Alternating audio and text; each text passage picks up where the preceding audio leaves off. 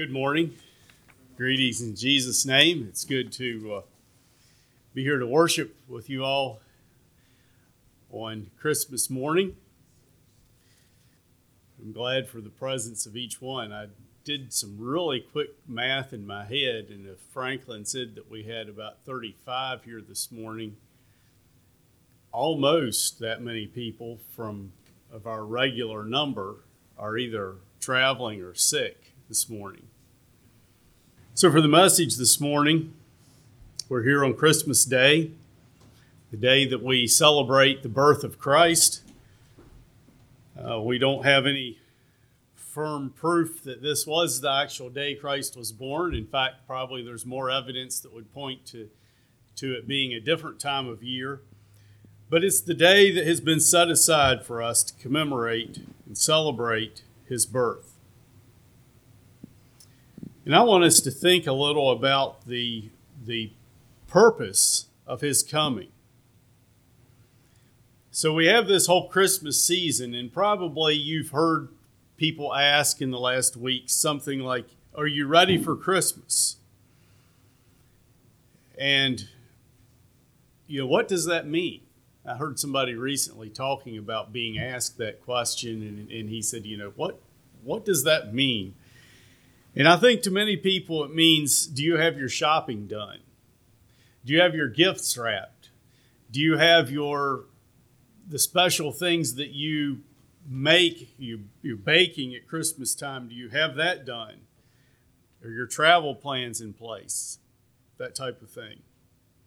And those things aren't necessarily wrong, but I often sense a focus in the celebration of Christmas that is focused upon those types of things. And that celebration then of Jesus' birth becomes about the ones who are doing the celebrating instead of the one whom we are here to celebrate. And so I would like this morning for us to think a little about the one being celebrated and why he came to this sin-cursed earth. And not only the reason why he came, but also what it cost him, and then what that means for us today. Turn with me to John chapter 3. I'd like to look at just a few short passages this morning.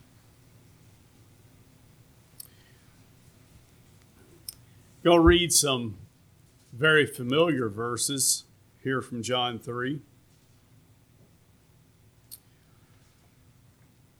John 3, and we'll begin at verse 16. For God so loved the world that he gave his only begotten Son, that whosoever believeth in him should not perish, but have everlasting life.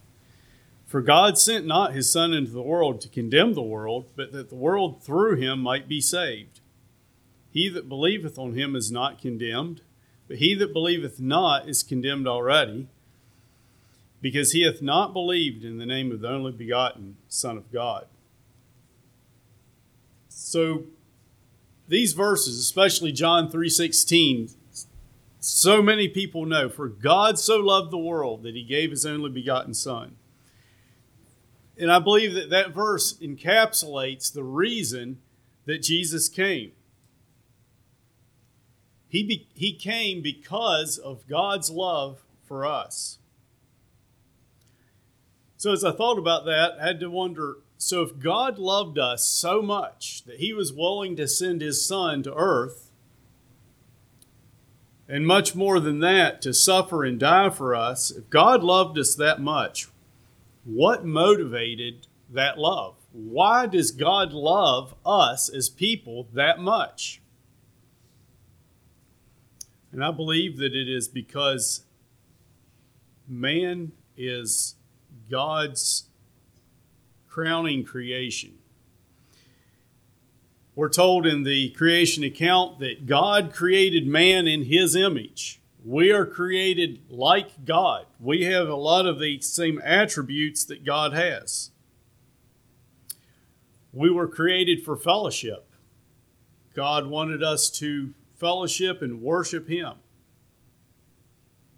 But yet we see further on that there was a time when sin entered into our experience, and that ability to be close to God and to fellowship with Him was broken. So sin brought a separation. God created man for that purpose of worship and fellowship, and sin came and broke that relationship and caused a separation. And that sinfulness in man caused man to turn to himself instead of turning towards God. Essentially, without God, our natural tendency is to worship ourselves, to exalt self, to turn away from God. And I believe that's the driving force for God's love, because He desires deeply that us, His crowning creation, would fulfill what we have been created for. And that is to fellowship with Him, to worship Him, and to bring Him honor and glory. And when we serve self, and we allow sin in our lives, we are not fellowshipping with God, and we are not bringing Him honor and glory. So we see in these verses that Jesus came that whosoever believes in Him might not perish. And that's speaking not of physical dying, but of eternal death, eternal separation from God. So God loved us so much that He wanted us to be healed, that spiritual relationship between us and Him to be healed, to be made right. We also see that Jesus' purpose in coming wasn't to condemn the world. It says in verse 17, "For God sent not His Son into the world to condemn the world, but that the world through Him might be saved."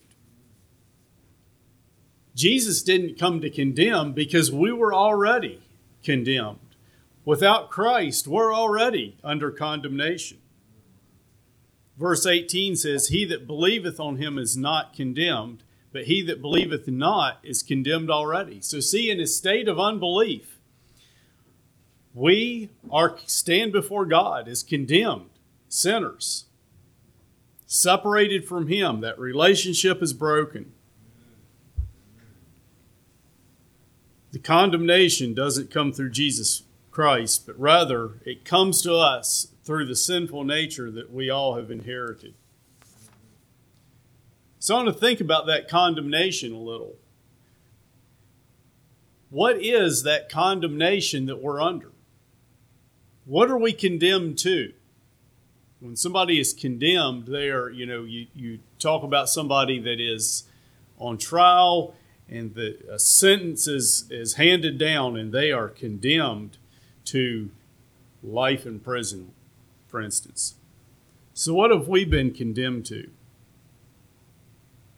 That's a big question, because it has implications for this life, but it also has implications for eternity. And for this life, I believe that it's basically can be summed up by saying that it is a condemnation to be a slave to self and to sin. Apart from God, we are slaves to self. And carried to its utmost ends, being a slave to self is a very ugly thing. Because in essence, that's being a slave to the devil. We're doing what he would desire for us to do and not what God would desire for us to do. But that condemnation goes on into eternity, or we're condemned to eternal separation from God, eternal punishment. But God in His goodness and His love in his desire for fellowship with his supreme creation, has provided a way for us to be restored. So why are we in that position of condemnation? We understand that Adam and Eve sinned, and they brought sin into the world. But I want to think on that on a little different level. God, in his goodness to us, his love and his desire for fellowship, he created us in a different way than he created anything else in the world. He created us as intelligent beings, and he created us as eternal beings. There are two qualities that he gave nothing else in his creation. Our intelligence, or you could say our ability to think and to reason, gives us the ability to worship and fellowship with God as he desired. If we didn't have the ability to think and to reason, we would not have the capability of fellowshipping and worshiping God to the extent that he desires. I believe that all of creation praises the Lord as it functions as he created it to. But we have the ability to choose to worship. We have the ability to bring forth praise to God in a way that none of his creation, the rest of his creation, does.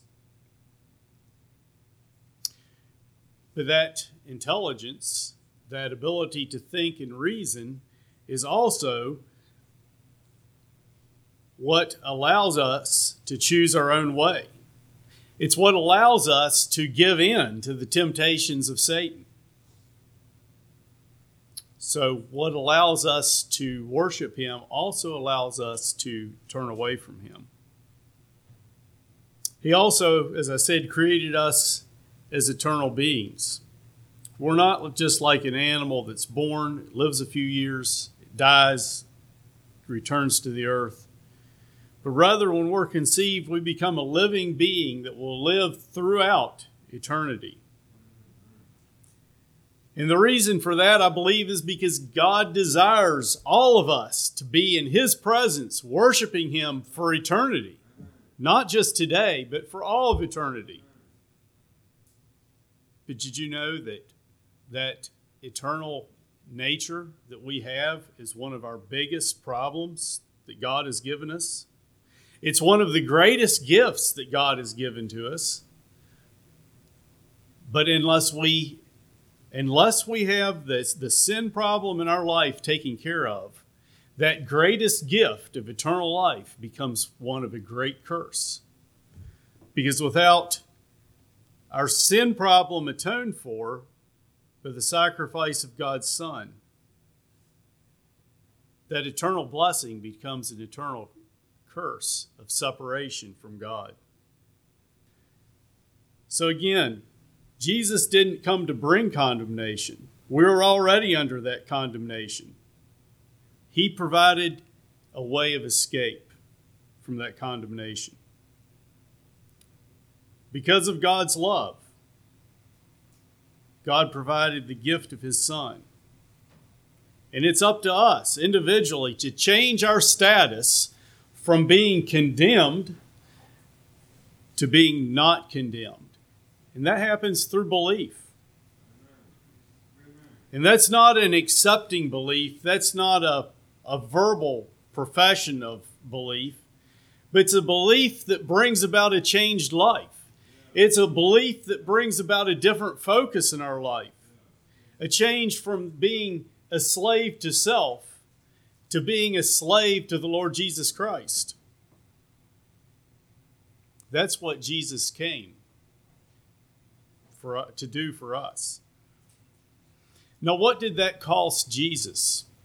I'd like to invite you to turn then to Philippians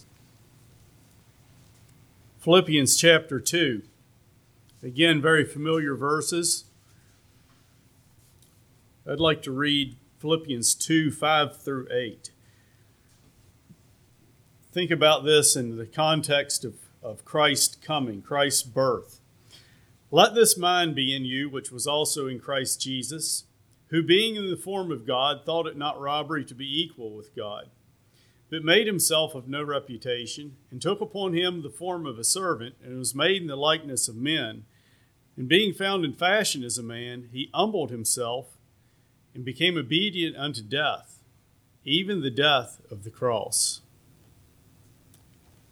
So the context of this passage is Paul giving some instructions to the Philippians to help them be unified and to avoid some discord and selfish ambitions in the church. And as an example to them, he lifts up the example of the Lord Jesus Christ and his coming to earth. And I just want to look here at what we can learn from these verses. We see that here that in Jesus in his pre-incarnate state, when he was in heaven with the Father, it says that he was in the form of God. And I believe that that refers to him as having the attributes of God and the glory of God. We're also told elsewhere in Scripture, I believe it's in Romans, I forget the exact passage, that Christ was involved in the creation. So that speaks of the power that he had in his pre-incarnate state. Now I want to think a little about Jesus having the attributes and the glory of God. In the Old Testament account of Moses, we're told that no one can see the face of God and live. And Moses had asked God to allow him to see himself, to see God. Moses wanted to see God, and God said, "You cannot see my face and live. But I'm going to put you in this cleft of the rock, and I'm going to cover you with my hand, and as I pass by, then I will pull my hand away, and you will see my back side." And what happened when God did that? When Moses came back down off of the mount, after that had happened, him viewing the glory of God from the backside was it was such a glorious sight that it says that Moses' face was radiant with the glory of God. We can't understand that. We've never seen somebody that had a face that was literally glowing, but it says that Moses' face was radiant with God's glory. Paul states here in Philippians that there is an equality between God and his Son. And I believe that there was an equality in glory that we probably cannot comprehend, because we can't comprehend God's glory in its fullness. So there was Christ in heaven with all this glory of God and the holiness of God, the splendors of heaven, being the creator, involved in the creation of this earth and of mankind, choosing to leave that state of glory and power behind to come and be born in a lowly manger. So his coming meant that he left all that behind. Verse 7 says that he made himself of no reputation. And I found it interesting how different translations translate that phrase. And I just want to read a couple.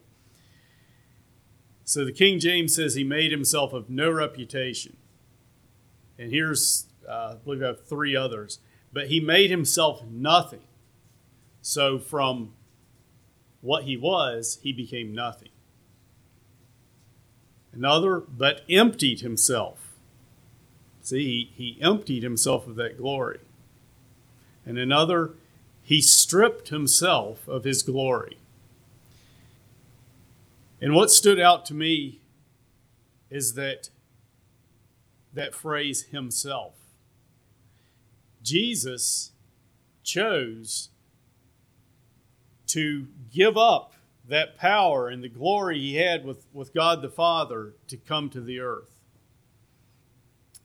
Notice that it says there in verse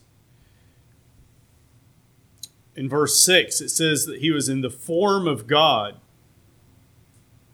But drop down to verse 7, it says that he took upon him the form of a servant. Two extremes, the form of God and the form of a servant. So we can grasp maybe what it is like to be a lowly earthly servant. But we don't have the mental capacity, I don't believe, to grasp fully what the glory and splendor that Christ had was like and what he gave up. But then in verse 8, it goes on to say further that he didn't just give up all of that to be a servant, but he went further. It says he humbled himself to the point of death. And not just any death, but the death on the cross. A death that was cruel and barbaric, humiliating, excruciatingly painful.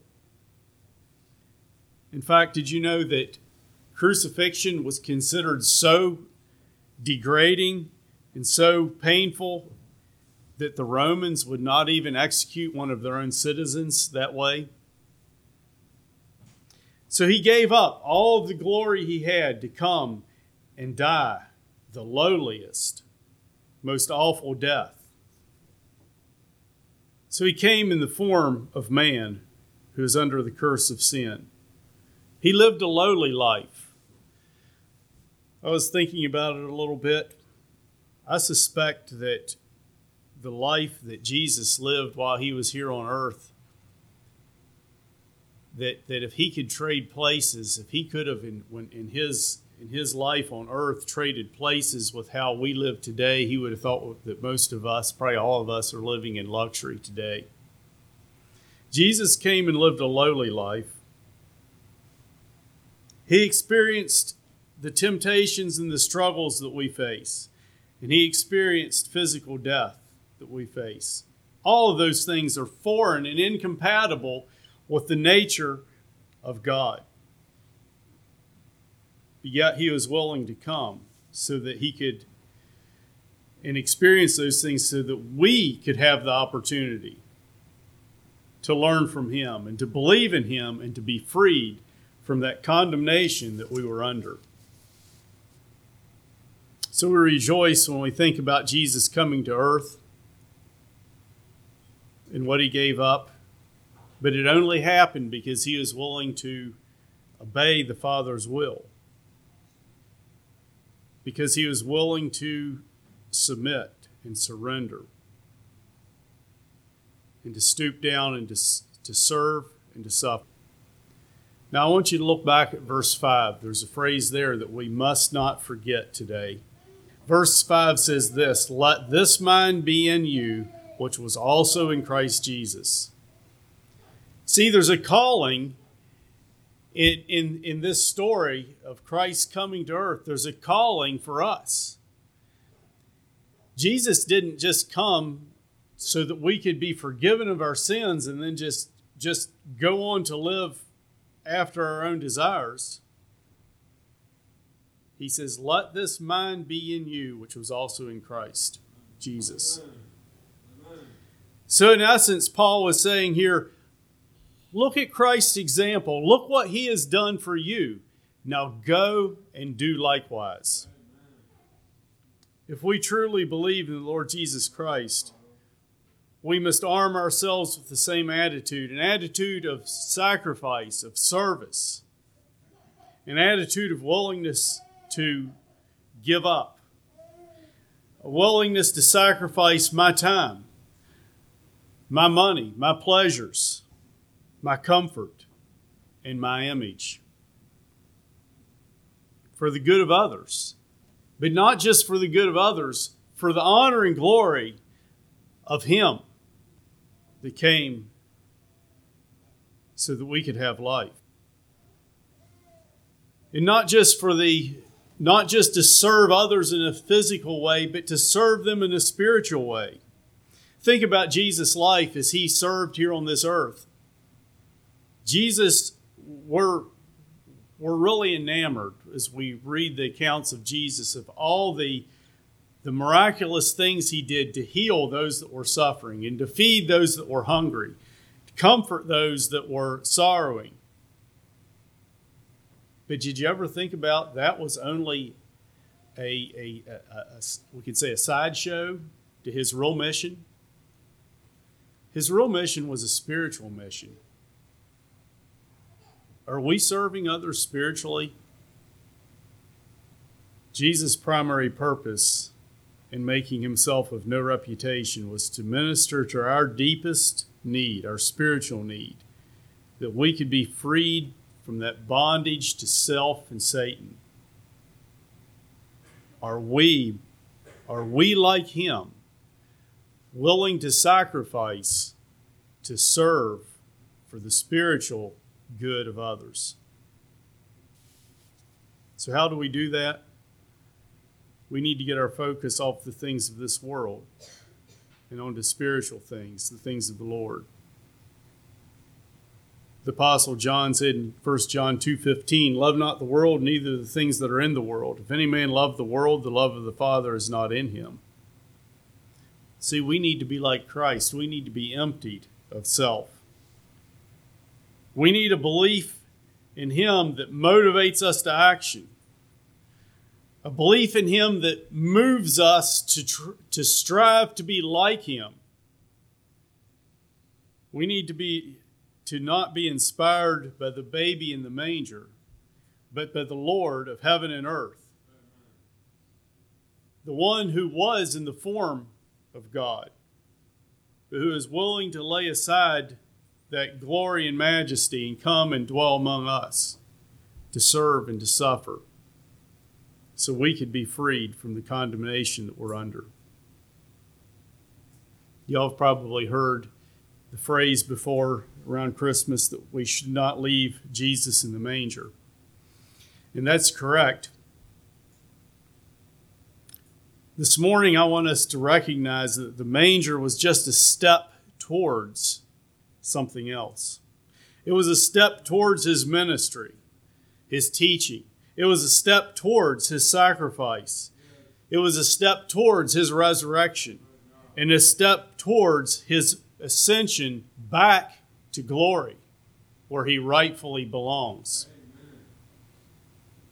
So let's not leave Him in the manger today.